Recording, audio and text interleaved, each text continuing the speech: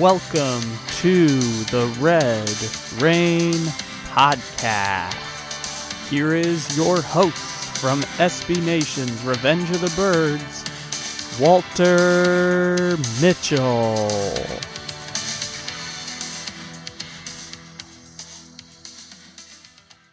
Thank you, Kyle Little Rock Ledbetter, who's back in Sacramento, furthering his studies. What's your major? I am an econ major with a history minor, and I graduate in about 3 months. Woo! Yeah, baby. Yeah. That's fantastic. Thank you. Now, your history minor is NFL history, right?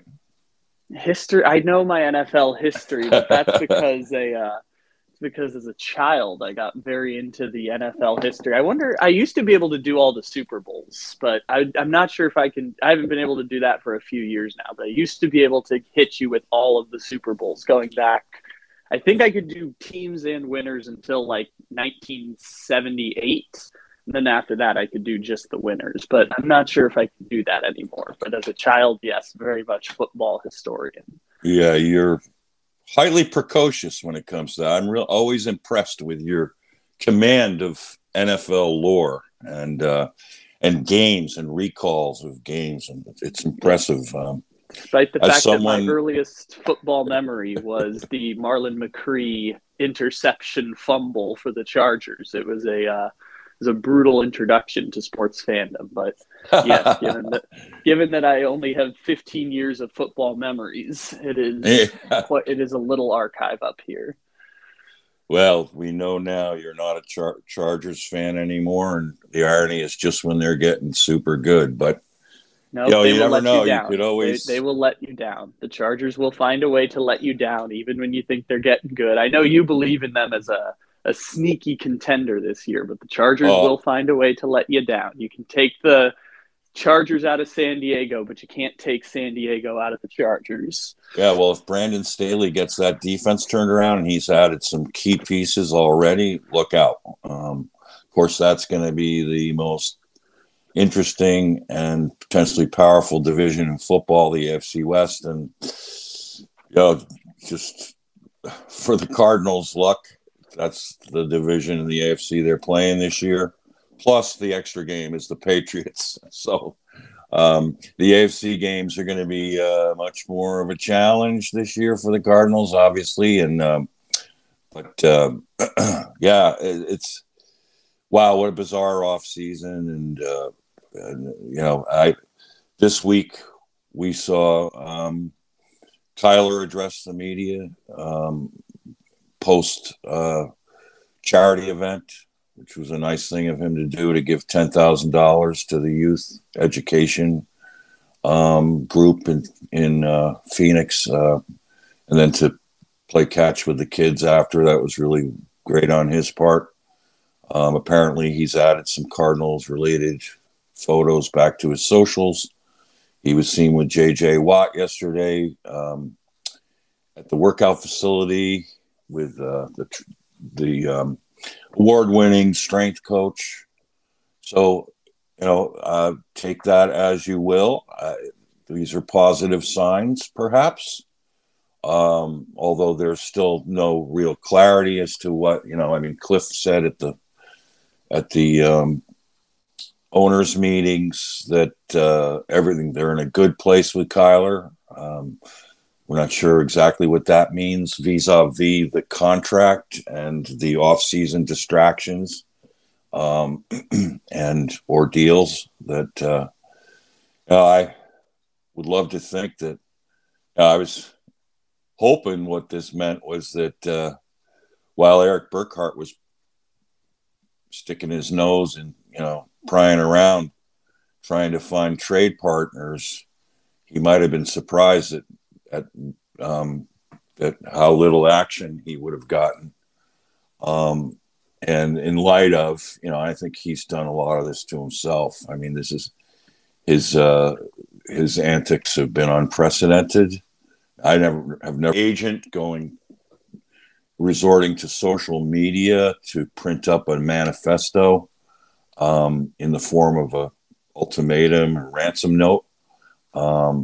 And so, and maybe Kyler started to wise up that maybe this agent isn't really working best on my, behalf, because there's been a fallout here of sorts. And, if Kyler's in full,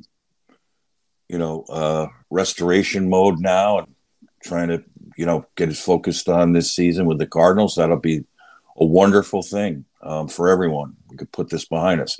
What that means via the contract situation, we don't know. But what we do know is that the Cardinals, that Kyler's entering his fourth year of his rookie deal. The Cardinals, if a deal isn't done by May, they will exercise the fifth-year option, which is a guaranteed $30 million for Kyler on a fifth year. If it came to that point, I wouldn't expect it to, one way or the other. But but it's certainly not a too shabby a fallback option. No, it's not 45 million, 47 million. I get that, but I think that the guy who could really nip all of this in the bud, but continues to kind of just lurk in the shadows is the owner, Michael Bidwill. I mean, there could be clarity right now. You could just come out and say, look, we're not ready to give Kyler an extension. We expect him to lead us to bigger heights this year as we're continuing to progress. The contract, and the contract would be forthcoming, and we even recognize we may end up having to pay him more. But at this point, we're not ready, and we're looking forward to seeing Kyler lead this football team this year, and we'll address the contract situation in the offseason next year. And we do not intend to trade Kyler. That's not an option for us. We believe in him. But some quarterback rookie contracts don't get extended until after the fourth year. And this is a situation that we feel works best for us. And that's how we're going to proceed. And we expect Kyler to be at his best in leading us, etc. Period. That could give us all the clarity. And now it's clear that Kyler's staying. It's clear that, to free agents who, let's be honest, nobody's signing up to, sign with the Cardinals. I mean, I think there's too much of a uncertainty of what's going on here. But I don't think it's by any just cosmic fluke that, as of right now, the only outside free agents the Cardinals have signed have been Will Hernandez, which I really like. There's tape of him online right now from a Cardinal fan named Mac, showing him posting up Aaron Donald and having a really good game against him. The thing about Hernandez is he is super strong at the point of attack. He's got to improve his footwork, which Cougs will help him do. But I'll tell you what, you're not going to see Aaron Donald, power lift Will Hernandez and throw him back into the quarterback. You're just not going to see that. And, Donald's played against him before enough to know that Hernandez brings power to the spot. So I really like that signing. And then Jeff Gladney, the cornerback, the former first-round pick who was out of football last year dealing with his legal situation of a domestic violence allegation that still is pending in a civil suit. So, but there'll be more coming about that in the days ahead. And he's got to, work that civil suit, see how that comes out. So, while they're not pressing charges, the civil suit is ongoing. So, and those things sometimes take time. But he's an attractive young corner. When I was studying his tape, Of course, I loved him coming into the draft. I see him. I think the comp on him is Sidney Jones, and Sidney Jones isn't a slot guy. Gladney's a real good boundary corner. I would project him at Pat P's left cornerback spot, the old spot there, where he can come up and press, and he can play cushion. But this is also as a kid who's a baller, who's going to come up and make tackles and force the run. He fits in that way. I think that's his comfort zone. I watched him trying to play the slot in Minnesota as a rookie, and that's where he really struggled. I mean, it takes a certain dynamic to play the slot in the NFL. There are not very many really good slot cornerbacks. That's why I've been praying for the Cardinals to sign Bryce Callahan, the best slot cornerback available, and has been all along. He's the best slot cornerback free agent in this draft. I mean, in this free agent class. It would be wonderful if they could sign him. Or, there are a couple guys in the draft that I really, 3 guys actually, that I would love the Cardinals to get their hands on. Actually, 4, excuse me, 4, because they're the 2 Washington kids, Trey McDuffie, such a baller, and or Tyler Gordon, who played the slot at Washington, played it really well. I mean, he's a gifted athlete. I think he could do it. And then Roger McCreary of Auburn, I absolutely love. He is a dog in the slot. And he proved it in the SEC, dogging the likes of Jalen Smith and Jamar Chase. I mean, he's had success against players of that magnitude already. So, I mean, he is so well prepared. And then Jalen Pitre of Baylor. He's a little raw, but he's got the twitch and the feet and the suddenness to play the position. I think he's a bit more of a project as it translates to the NFL. McCreary, you can plug and play right now. I think Gordon and McDuffie, you can plug and play right now. But you're not going to get those guys lurking around at pick 55. You're going to have to make a commitment to get them, to take them in the first round, or do a trade down, or figure something, or trade back up into the early portion of the second round if one of them is still, like McCreary is there. I mean, that could be a really big coup for the Cardinals if they could trade up like they did for Buddha to get McCreary. But here's the thing is, and keep saying this, I think it's the number one need for the Cardinals, because if we can get a guy who can dog the slot, all-stars in our own division, and let alone the AFC West now, of Tyler Lockett, of Deebo Samuel, of Cooper Kupp.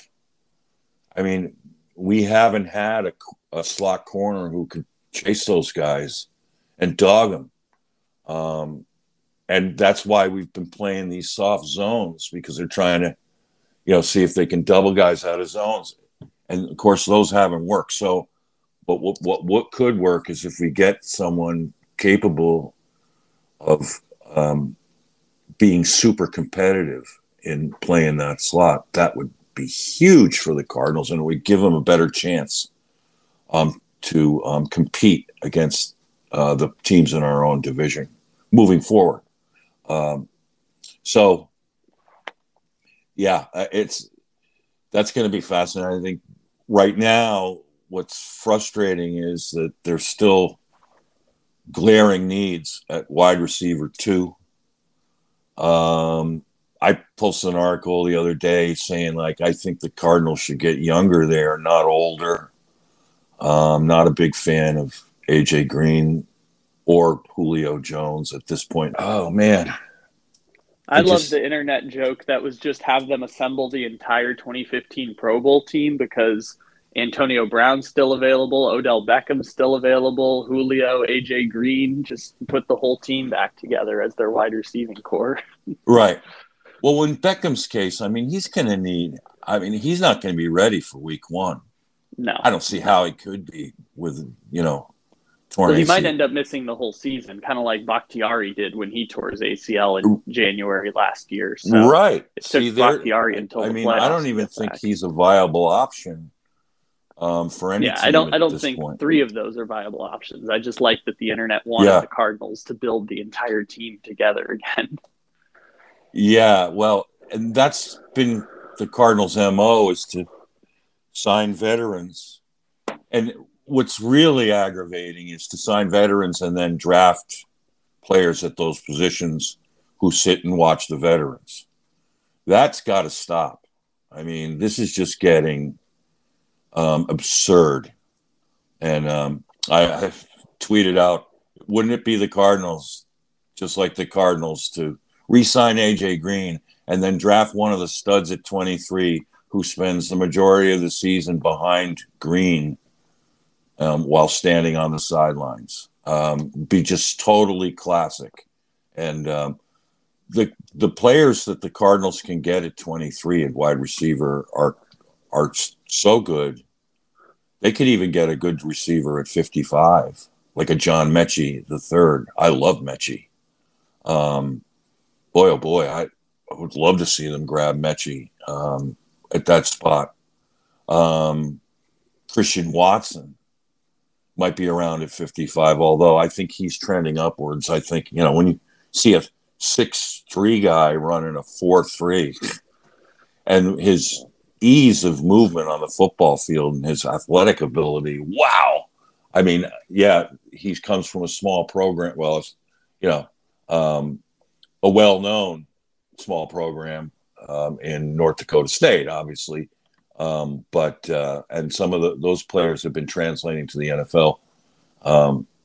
Boy, that would be a huge pickup there. And there are other players, other wide receivers who are sneaky good in this draft, where you could grab one at 55. But then now we also have the situation at edge, and not knowing. I mean, this draft is loaded with edge rushers.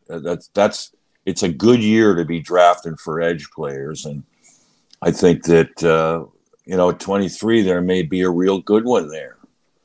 I mean, I was doing tape work on Leo Chenal of Wisconsin yesterday. Oh my God, do I love this kid.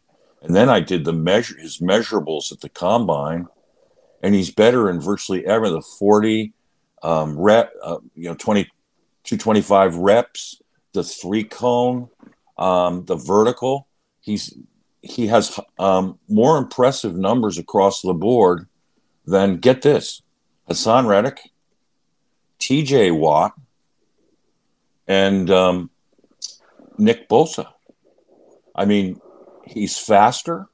He ran a Chenal at 6'2", 260, ran a 4.53 at the combine. I mean, and this kid is such a baller. I mean, I can imagine the Wisconsin connection with J.J. Watt and Chenal being so fired up to be in Arizona. The tape's too good and the measurables are too good to think that he'd ever be around at pick 55. I mean, the PFF simulator has him there. And Cardinal fans are jumping on that as to where to pick him. I think he's going to go 20 to 40 in that range. Not going to get anywhere close to 55. Reason why I say 22 is, he's a Wisconsin kid. Green Bay, if they get their trade for a wide receiver that they like or whatever, I could see them going with Chenal. And playing him. And Chenal's so versatile too. You can stick him inside like they did in Wisconsin. I mean, he's their leading tackler. And his PFF grades last year he was the highest rated FBS linebacker for run stopping, and the second highest for rush win percentages on pass rush. I mean, this kid is an explosive athlete, and he reminds me a lot of T.J. Watt. To tell you the truth, yeah, he is special. He's just got a baller mentality coming after the football, and that was I would take him at 23, no problems. The only guy I would take in front of him there is Jermaine Johnson. If he happens to slide that far, I'm not sure that he will actually. And Travon Walker, I mean, he's not going to fall that far. So, yeah, I mean, that pick would fire me up big time. Leo Chenal, keep an eye on him. But as the Cardinals doing their preparations, it's interesting to note that they're scouting quarterbacks in preparation to take one in the draft. And that's interesting to me, too, because if this was BA, he'd say, well, I have Murray and I have my favorite backup. So we don't really need to address that position here. But it makes a lot of sense because even though McCoy's on a second-year deal, the only question with McCoy is, you know, would he at his age have the longevity if he had to make prolonged starts? I don't see why he couldn't. And the way that older savvy quarterbacks have been playing well in the league, I mean, if I'm Colt McCoy, I wouldn't be counting out maybe making a historic run if he was called to do that, the way that, you know, perhaps even the way that Kurt Warner did. I mean, Colt has raved about Cliff's system, feels like he's a great fit in it, and he played like it in those road wins without Hopkins, without Hudson, made the most, was a classic point guard, got the ball out on time to the playmakers. I mean, it was just such fun football to watch. So clean. Got the snaps off cleanly. So he's a real good fit. He's got 2 years on a contract now. It's not like he's just a one-year guy moving forward. And that was huge for the Cardinals because when, you know, with Kyler, who's had the injury histories, you got to have a plan B. And I think now the Cardinals are working on a plan C.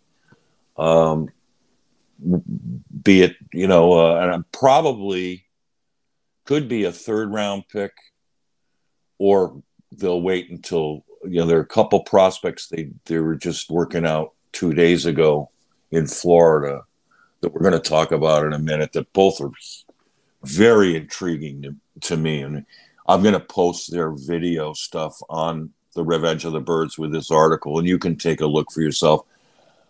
I've been watching the tapes on one of them, E.J. Perry from Brown. I know of this kid because he first played at Boston College, where I am an alum and watch every game and know a lot about the program.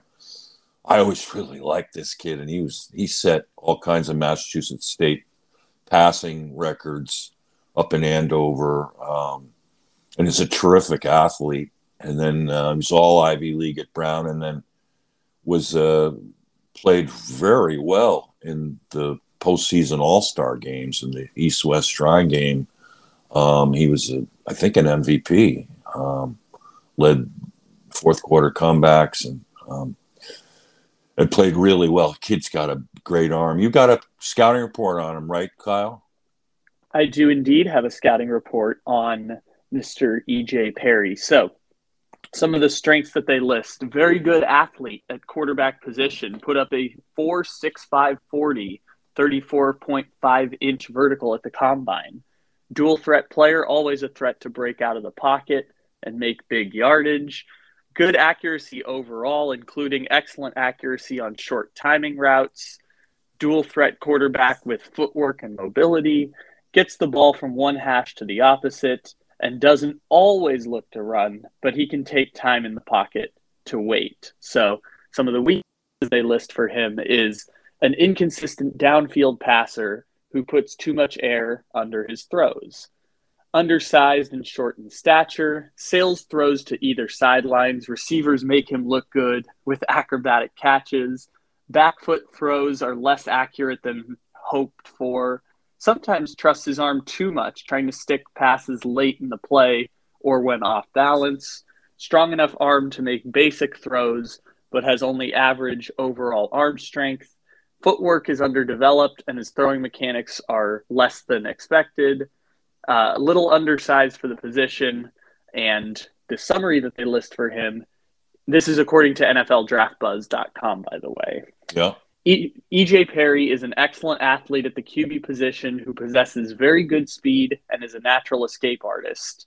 He, however, has suspect mechanics and poor footwork, only average arm strength, and has played at lower collegiate level in the Ivy League. Given his skill set, Perry will likely be looked at as a late-round pick who could be a backup in an offense that makes extensive use of the RPO game. These guys list him as their quarterback 8. My buddy Blake Jude, who he's done draft stuff with me for the last 3 years, and he scouts like 260 prospects. He lists him as quarterback 11, and it seems like the top 7 are pretty locked in, and then 8 through 11 are kind of flexible between Perry, Jack Cohn, Brock Purdy, and Skylar Thompson. So it seems like those guys kind of alternate somewhere between 8 and 11, 6th, 7th round type of quarterbacks. Yeah. I think that E.J. Perry, this postseason in his all-star performances and during the weeks in practice, put to rest some of the issues, the negatives that were brought out in that scouting report. He was delivering the ball on time. You can go watch his highlights of those games. I'm going to post highlights of him anyway. What this was well before when I was doing some prowling around at quarterbacks myself. He jumped out on the tape for me when I watched him play because he looks like a classic Kingsbury type quarterback to me, with the skill set looks that way, and he's a tough-nosed kid, and he can sling it. I mean, he's got a really good arm, and he's pretty dang accurate too, as you will see you can see for yourself, judge from your own eyes. Yes, it was a lower competition at Brown, so you got to take it. But let's be clear. I mean, E.J. Perry is a project coming into the NFL. He'd be, for starters, a good guy to draft because he'd be an excellent scout team quarterback because he can do it all. He can throw from the pocket. He can run off schedule. He's the kind of guy that you draft late in the draft, and then you develop him. And what Click's really good at is developing all of his quarterbacks. He doesn't just pay attention to the starter or the backup. He's always been like that at Texas Tech and at Texas A&M. And so, as a result, E.J. Perry could make sense in the 6th round, 7th round, and you have him as your scout team quarterback, and you try to get him ready to be a QB2 at some point and possible spot starter at some point. But it's got to start somewhere. I like the thought of that, particularly since the Cardinals have all these late picks. Grabbing a quarterback in there would be fine. Okay, so E.J. Perry was one of the 2 quarterbacks the Cardinals worked out recently. The other is Chris Oladokun from South Dakota State, was a South Florida transfer, played this year, 6'2", 195. Boy, I really love the tape on him. I can see what Cardinals were seeing when they watched his tape. South Dakota State passed for over 3,000 yards this year at 62%, 25-7 TD to interception ratio, which is good. I mean, but you can see this is a natural thrower of the football, and he's got escape moves. natural good athlete, runner. Throws a really tight spiral, and poetic, easy, effortless power arm. Really loved it. Loved watching his tape. Came as quite a surprise because I didn't even know if he was on the radar really. But the Cardinals worked him out. I mean, he's from Tampa, so they worked him out down there yesterday or the day before. And he too could be a late round pick to try to develop behind Colt and Kyler, and use as a scout team quarterback and develop them as you're doing it. And in a couple of years, maybe you're QB2, or you can fill in as a spot starter, or maybe, who knows, could end up being Tony Romo or something. You never know at the quarterback position. But I've always felt like, and this is where I'm not as desperate about the Kyler situation as perhaps maybe others are, is that, I think that if you give Cliff Kingsbury a stable of quarterbacks, competent quarterbacks, he doesn't necessarily need a Patrick Mahomes type star. He needs good point guards, basically, at the quarterback position, and he develops them all. And you provide him, for the first time in his head coaching career, with a stout defense. He's going to win a ton of games. I mean, his offense is too good, and too high powered to be denied, regardless of, at times, of who is playing quarterback. And I think back to the Oklahoma Texas Tech game in Cliff's last year. I mean, what a game that was. It was awesome. And I mean, it ended up being 51-46, Oklahoma. The Texas Tech intercepted Kyler Murray twice in the first half. They had the lead. They were playing unstoppable offense with Alan Bowman, at quarterback. He was having a career first half. And wouldn't you know, what hard luck was on the last play of, pretty much the last play of the first half, with Texas Tech leading. Bowman gets tackled while trying to score and hurts his hip, I think it was, and could not come back into the game. So in comes a quarterback named Jet Duffy. I mean, raise your hand if you ever heard of the name of Jet Duffy.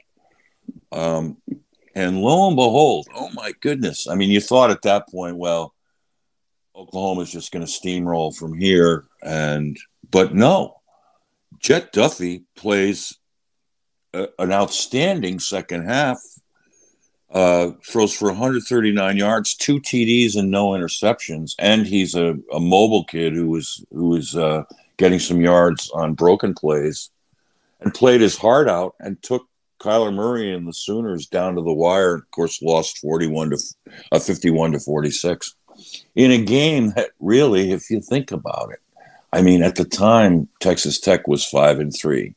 They win that game, beating Kyler Murray and the Sooners to go 6-3. He's probably still at Texas Tech. I mean, what that would have done for their program, and the morale would have been amazing. But, here again, I mean, victim of circumstances too, is that, so not only do they lose that game, but Bowman's out now.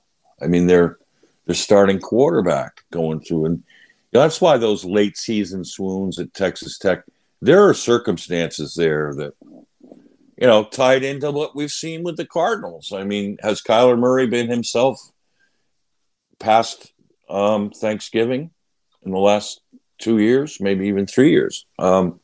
No. And, that's something that if Cliff can turn around, if Kyler can turn around, if his stable of quarterbacks can turn around, you're looking at a different scenario. And if his defense can get stouter, But that's where, Cliff could still be coaching Texas Tech right now. And, they had some success this year. So, I mean, you never know how these things can, fate can turn on a single play. Also, I mean, Kyler he ended up having pretty good numbers, like 360 yards, 3 touchdowns, but the 2 interceptions. It was not one of Kyler's best games, but he fought back and played well enough to win the game and brought them back to win the game. But if Bowman stays in that game and outduels them as he was in the first half, and Oklahoma loses, think of what happens then. Does Kyler win the Heisman Trophy? Probably not. Does Oklahoma go to the Big 12 championship game with 2 losses? I don't know. And if that's the case, would Oklahoma get invited as one of the Final Four, the FBS? Absolutely not. I mean, they just got in by winning the Big 12. I think they were a 4 seed, right? And Alabama was a 1 seed, or was it Clemson 1? Maybe they were a 3 seed. Alabama was 2 that year. Yeah, that was probably it. What year was this? Was it 2018? 2018. That was the year that Alabama was the 1, Oklahoma was the 4. Yeah, there you go. And then I think that was the first Ohio State Clemson year. So I think that was the year that Clemson would that have been the year that Clemson? It couldn't have been the year that he threw the interception at the end, was it? There had to have been something else in between. I'm trying to remember now. So, getting back to Cliff and Kyler, wow, what a fateful outcome that game was when you think about it now. And of course, you can see why Cliff was so high on Kyler the whole time. I mean, Kyler is gifted. There's no question about Kyler's talents and his skill set. No question about that. So, and now what Kyler has to clean up and do something about is, be able to finish. And as I've said before, finishing in sports is the hardest thing to do. You just never know. And then that's what makes sports so interesting is, and sometimes playing with a lead or being favorites doesn't help you. The Cardinals always seem to be better when they're underdogs for some reason, probably because they're so used to being underdogs. But down the stretch, to think that the Cardinals lost 5 of the last 6 games, and in 5 of those games they were favored, with 3 of those games at home, they all lost. So frustrating. And so close to winning the NFC West. And would love to be in that position again. And they could have not. Think of this. I mean, in that Monday Night Football game, when the Cardinals were favored and still ahead in the division, with a tiebreaker potentially against the Rams, they could have delivered a knockout blow to the Rams that night. They could have sent them reeling backwards. I mean, that's how precarious some of these situations are. And of course, the Rams knew that, and they came ready and poised to get to try to dominate that game, not just win it. And of course, they did. So, and it certainly didn't help for the Cardinals to have Justin Pugh out. And we saw what Aaron Donald's impact was on that game. But the Cardinals also, talk about quarterbacks, they've spent quite a bit of time with Malik Willis. That's interesting that they've been connecting to him and developing a relationship with him. I mean, he checks a lot of the boxes. I mean, he's got a cannon of an arm, and he's a good athlete. He's super raw, for sure. I mean, I don't think he's a plug-and-play starter. But, just in case, I mean, I don't know if the agent's going to press for a trade And the Cardinals are listening, which I wouldn't blame them to at least listen. I mean, the Panthers have the number 6 pick. They've been linked to the Cardinals, in terms of speculation. I haven't seen any, thing to confirm that the Panthers have shown interest in Kyler, but the media is certainly projecting it. I mean, I woke up last Sunday morning and started reading the Boston Globe Sunday section, sports section, which they've got great writers on there on Sunday talking about the Patriots and the NFL. One of the captions was speculating Panthers' interest in going full bore after Kyler Murray. From Mike Reese, I believe it was one of the really great writers for the Patriots. So, I mean, that's just connecting dots, because really the Saints and the Panthers are the teams remaining who, have been trying to land, Deshaun Watson, for example. They've been trying to do all they can to sign a quarterback of their liking. And if it came down to that, I mean, I think the Cardinals have done their due diligence. I don't know how much they've looked at Kenny Pickett or Matt Corral. Matt Corral, by the way, if you watch his tape and you look, I imagine Cliff Kingsbury has a ton of respect for that kid. That kid's a leader. He is, man. And by the way, when we're talking about Kenny Pickett, there's a Cardinal connection built in there, in that Kenny Pickett's our offensive coordinator at Pittsburgh, who absolutely loves this kid, is Mark Whipple, Spencer Whipple's dad from UMass, who spent many years in the NFL as an offensive assistant. In fact, was on the same staff with BA at Pittsburgh. Whipple was quarterback's coach when BA was offensive coordinator there. Whipple also, my buddies and I once went and saw him coach for the Eagles as an assistant coach at Gillette Stadium. And Whipple is one of the great offensive minds. He left Pittsburgh to go take the Nebraska offensive coordinator job and got a couple transfer quarterbacks in there. Keep an eye on Nebraska this year. Scott Frost needs a winning season, but he hired a dandy, and part of why Whip wanted to move to Nebraska is he's got this beautiful home in Scottsdale, I believe it is, in Arizona. He's from Arizona. In fact, he was an all-state quarterback at Arizona and went to Brown and had a great career at Brown, like E.J. Perry. So is the Whipple connection when it comes to Pickett. And I know that, I'm sure that Spencer's onto it, and having watched all of Pickett's games. And there's a huge, huge affinity for him in the Whipple family. And if you go back and watch Pickett, how he played this year, I mean, he was a legit Heisman candidate.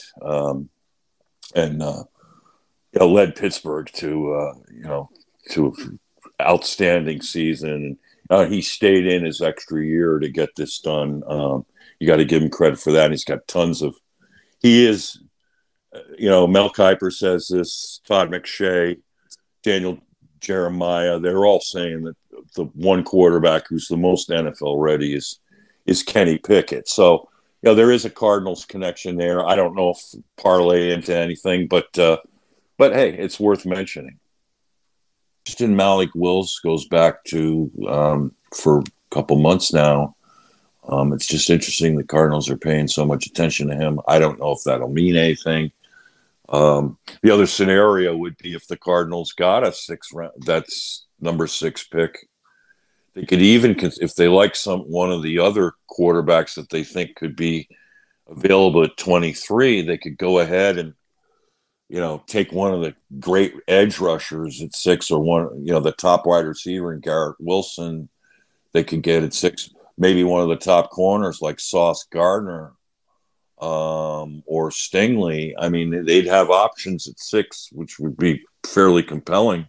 You'd also have all the 3 of the Georgia defensive line studs and then could decide on a quarterback at 23. Maybe Matt Corral is there at 23. You never know. Some pundits are thinking that the quarterbacks may not go as early as people think. And I think that's probably going to be true. There may be some surprises at 23, maybe even a Kenny Pickett because of the hand size issue. But Kenny Pickett can chuck it, man. He's a playmaker. So, and you also have Desmond Ridder, who I think Cliff would really have a lot of respect for. This kid's a winner. He's not the flashiest of quarterbacks, but he is. He's steady and he's strong, and he is super competitive. He's someone to keep an eye on. I think he's gonna. Whoever drafts that kid is gonna be pleased. And then there's Sam Howell, who, if you watch his tape from 2020, oh my God, was he on fire? Of course, he had his weapons back then, and this year he lost his top receivers, and he had an off year in comparison to what he did on 2020. But this is a turbo version of Baker Mayfield. I mean, and Mayfield at his best. I mean, Howell has an absolute Wurlitzer of an arm. I mean, he can drive the football and he can flick it. And he is tough as nails, this kid. I mean, I saw games where he just was trying to run over people to get first down yardage. He takes some lickings and keeps on ticking. If you watch his tape, there's a lot to like about him as well. So, I mean, who knows? But I think we can anticipate. I'm not sure what this means about what they see in Trace McSorley, who they picked up last year from the Ravens. I mean, he's still under contract. And because he's in the last year of his rookie contract, the Cardinals may be thinking, well, he's still a project. It may be taking more than 1 year, so we're apt to lose him next year. So maybe what we do is draft a younger quarterback to groom.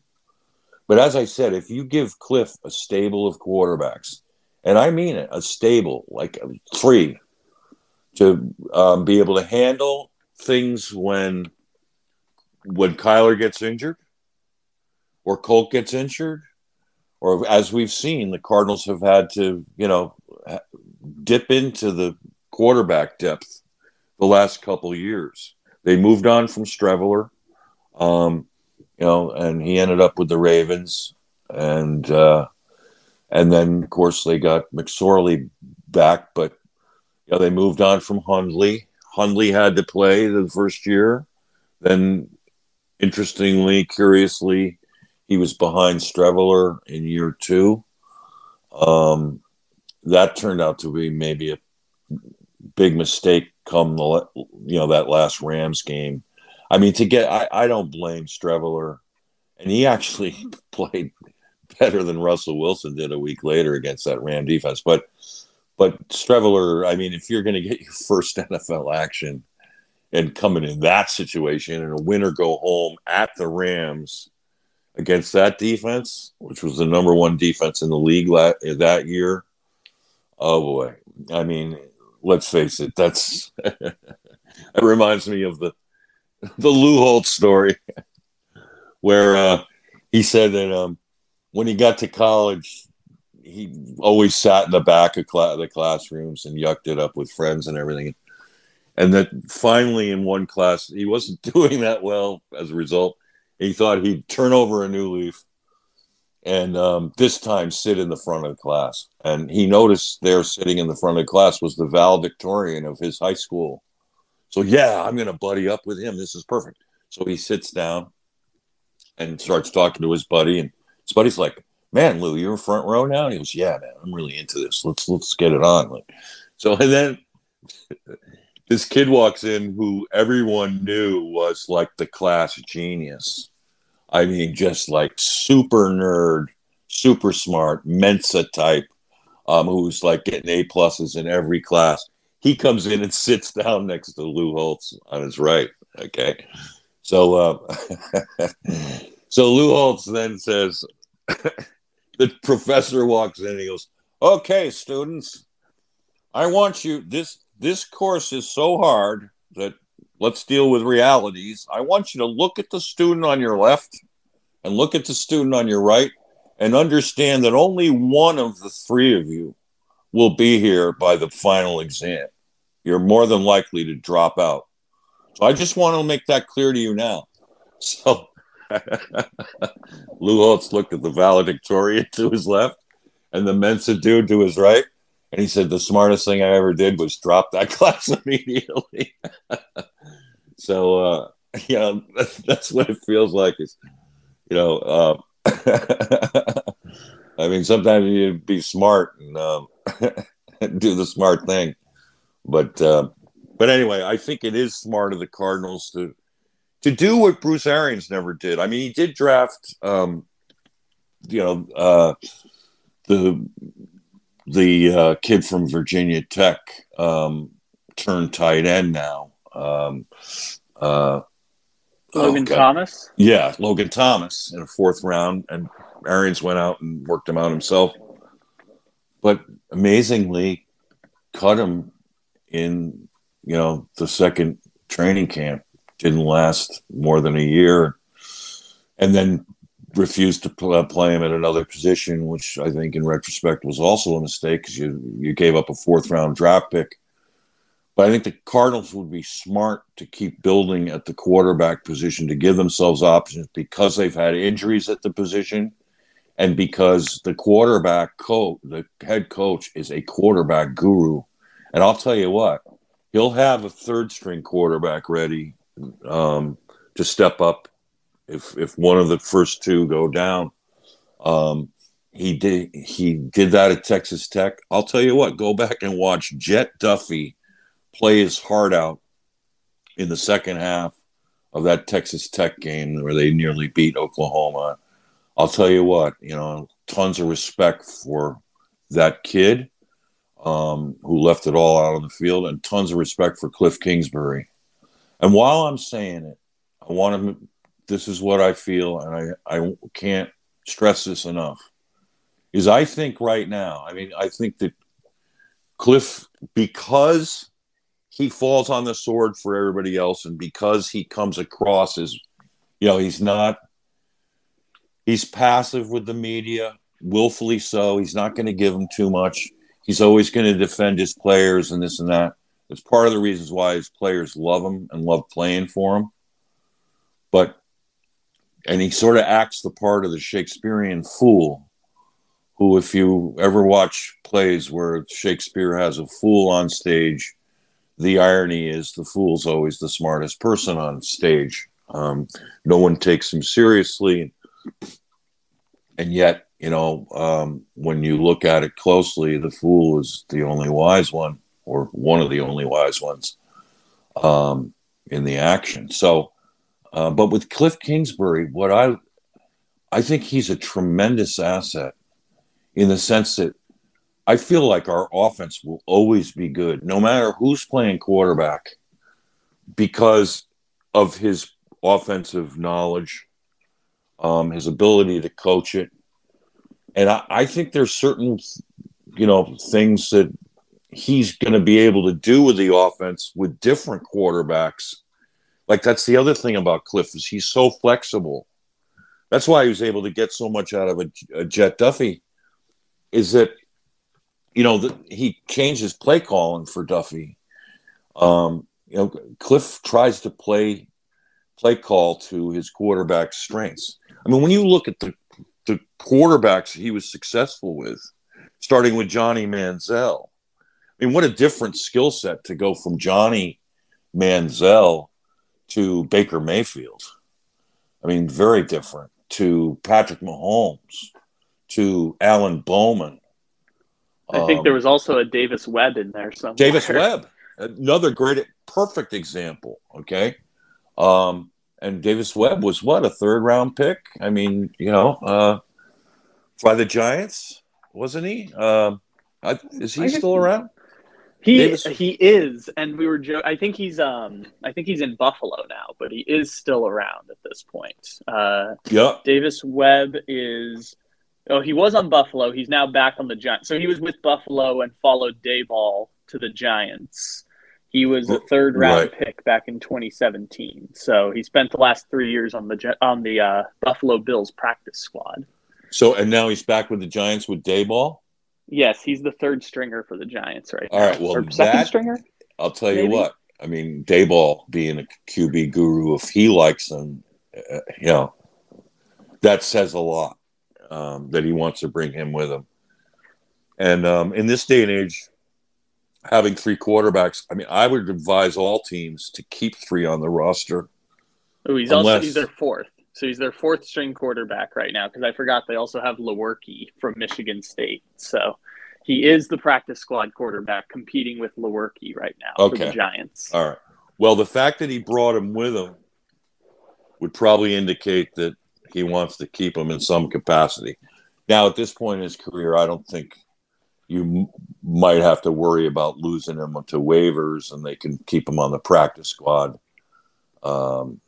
if need be, and then activate him as QB2 if they need to. So, but the fact that he's still in the league is, it's credit to him, and it's credit to Cliff. I mean, he got a lot out of Webb in Texas Tech. So much so that he replaced Baker Mayfield with Davis Webb. Exactly. And then came Patrick Mahomes. And, wow, if you go look up Mahomes' numbers at Texas Tech, eye-popping. Unfortunately, Texas Tech's defense during that era was not great. And when, later in the year when there's attrition and, it catches up to you. And I don't know if anyone's ever, I mean, Texas Tech now is really on the map in basketball, and that makes much more sense because if you recruit 7 good kids, you can compete. I mean, but in a football team with going up, in the Big 12, recruiting against the heavyweights, it's going to be tough. I think, particularly for Cliff, a mistake he might have made was focusing his recruiting too heavily on quarterbacks. But he wanted to maintain that Texas Tech quarterback tradition that he helped to start. It's really hard to recruit and win at Texas Tech, right? So I went back to the final Mahomes season for Texas Tech, the one that everyone jokes about, where they went, I think it was the first year post Mahomes. They went 3-6 and 6-6 in total. But looking back, it was okay, Oklahoma was great that year. TCU was great that year. Oklahoma State was great. Texas is always going to be somewhat competitive. And this was the rise of Iowa State, which, Matt Campbell's one of the premier coaches anywhere right now. So it's always just really difficult to compete in the Big 12 when you're one of the schools that doesn't have the same resources as some of these other programs. Yeah, and I mean, Lubbock is tucked away in West Texas. It's not really close to Dallas or Houston.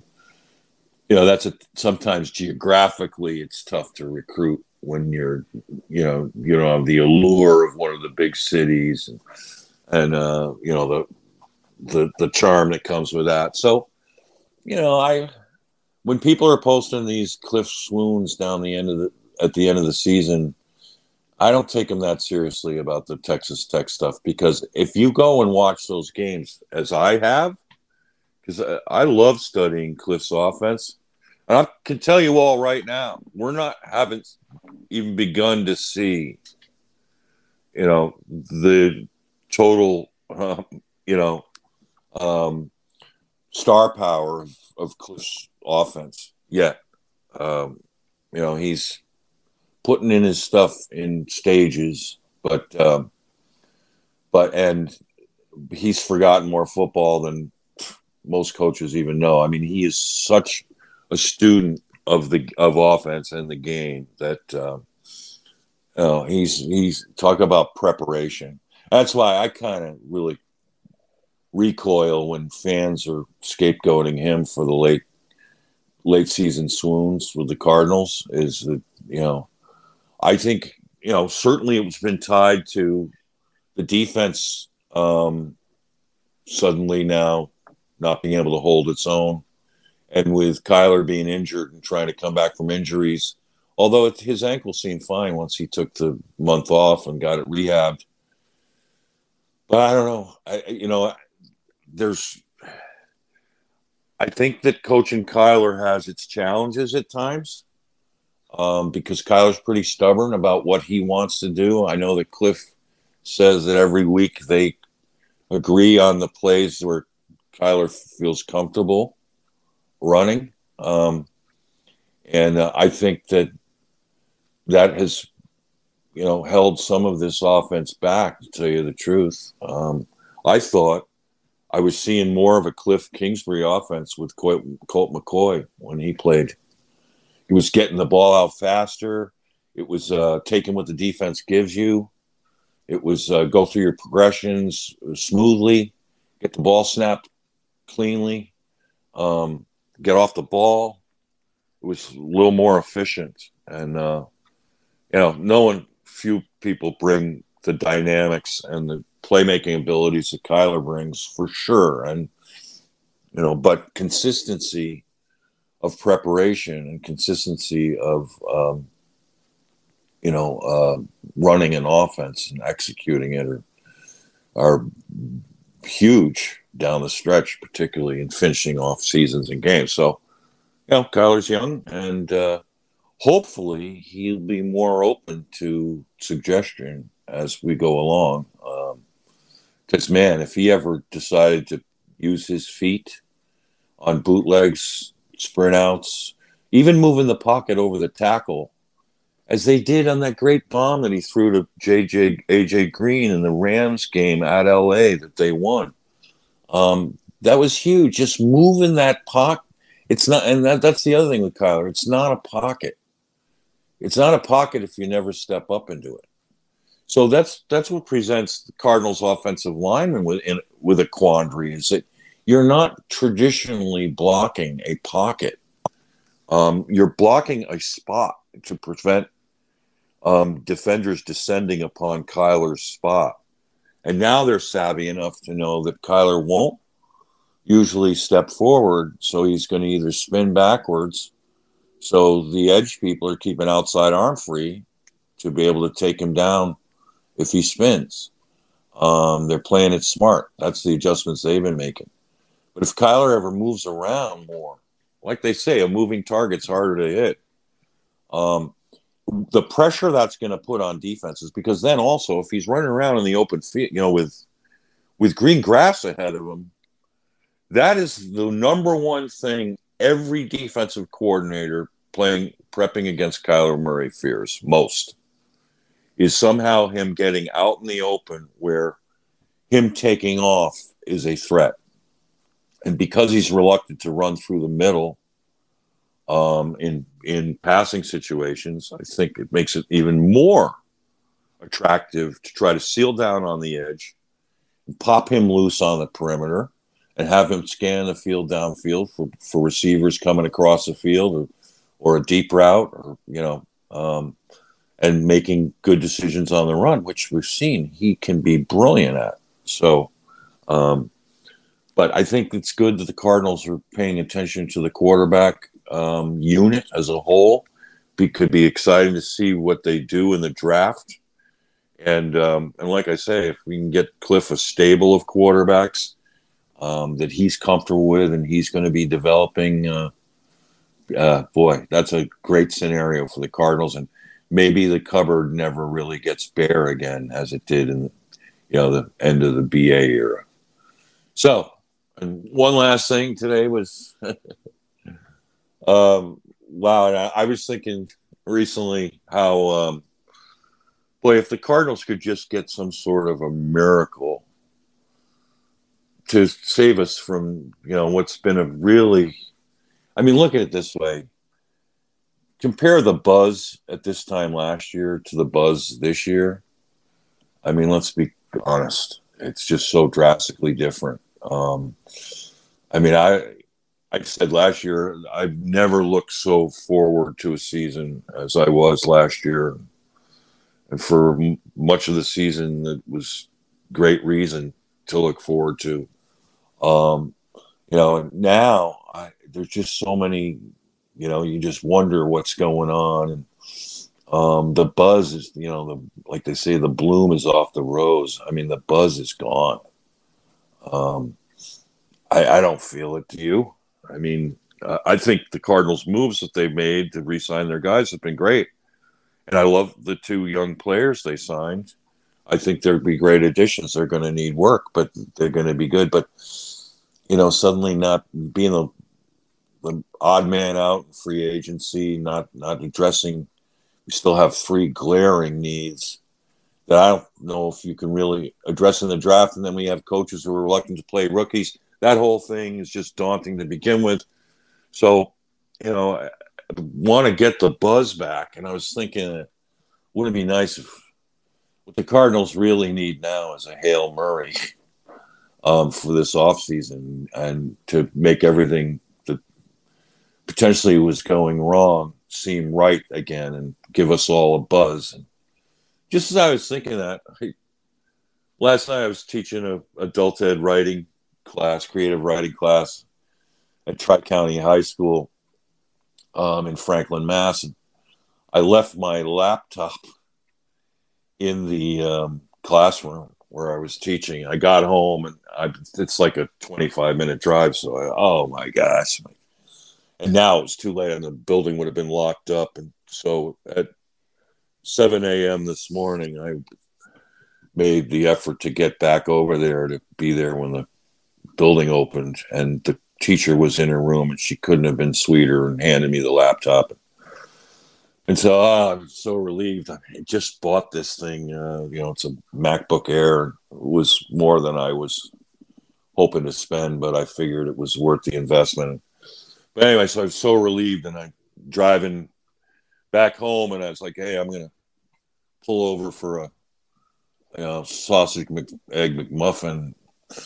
And so I drive up and give my order, and I come up to the window, and there is this I would say she's probably 22 years old girl. This is in Franklin, Massachusetts, wearing a Cardinals hoodie with a huge cardinal on it, and her hair is dyed cardinal red. And I was like, whoa, you're a Cardinals fan? She goes, yeah, I'm from Arizona. I said, what are you doing out here? She goes, I don't know, but I want to go back pretty fast. I was like, yeah, but hey, Cardinals. So we were like both like, fist pumping for the Cardinals. Felt like a little mini miracle. Miracles aren't necessarily about what can happen. It's the timing of when they happen. So I'm going to take that as the sign of the Cardinal itself. It's a sign of hope. And let's hope for a great week. And let's hope, like in the immortal words of Fergie from the Black Eyed Peas, tonight's going to be a good night. So thank you to Kyle Ledbetter. Thank you to all of you. And as always, may the red rain fall down on you into a red, red sea. Red rain.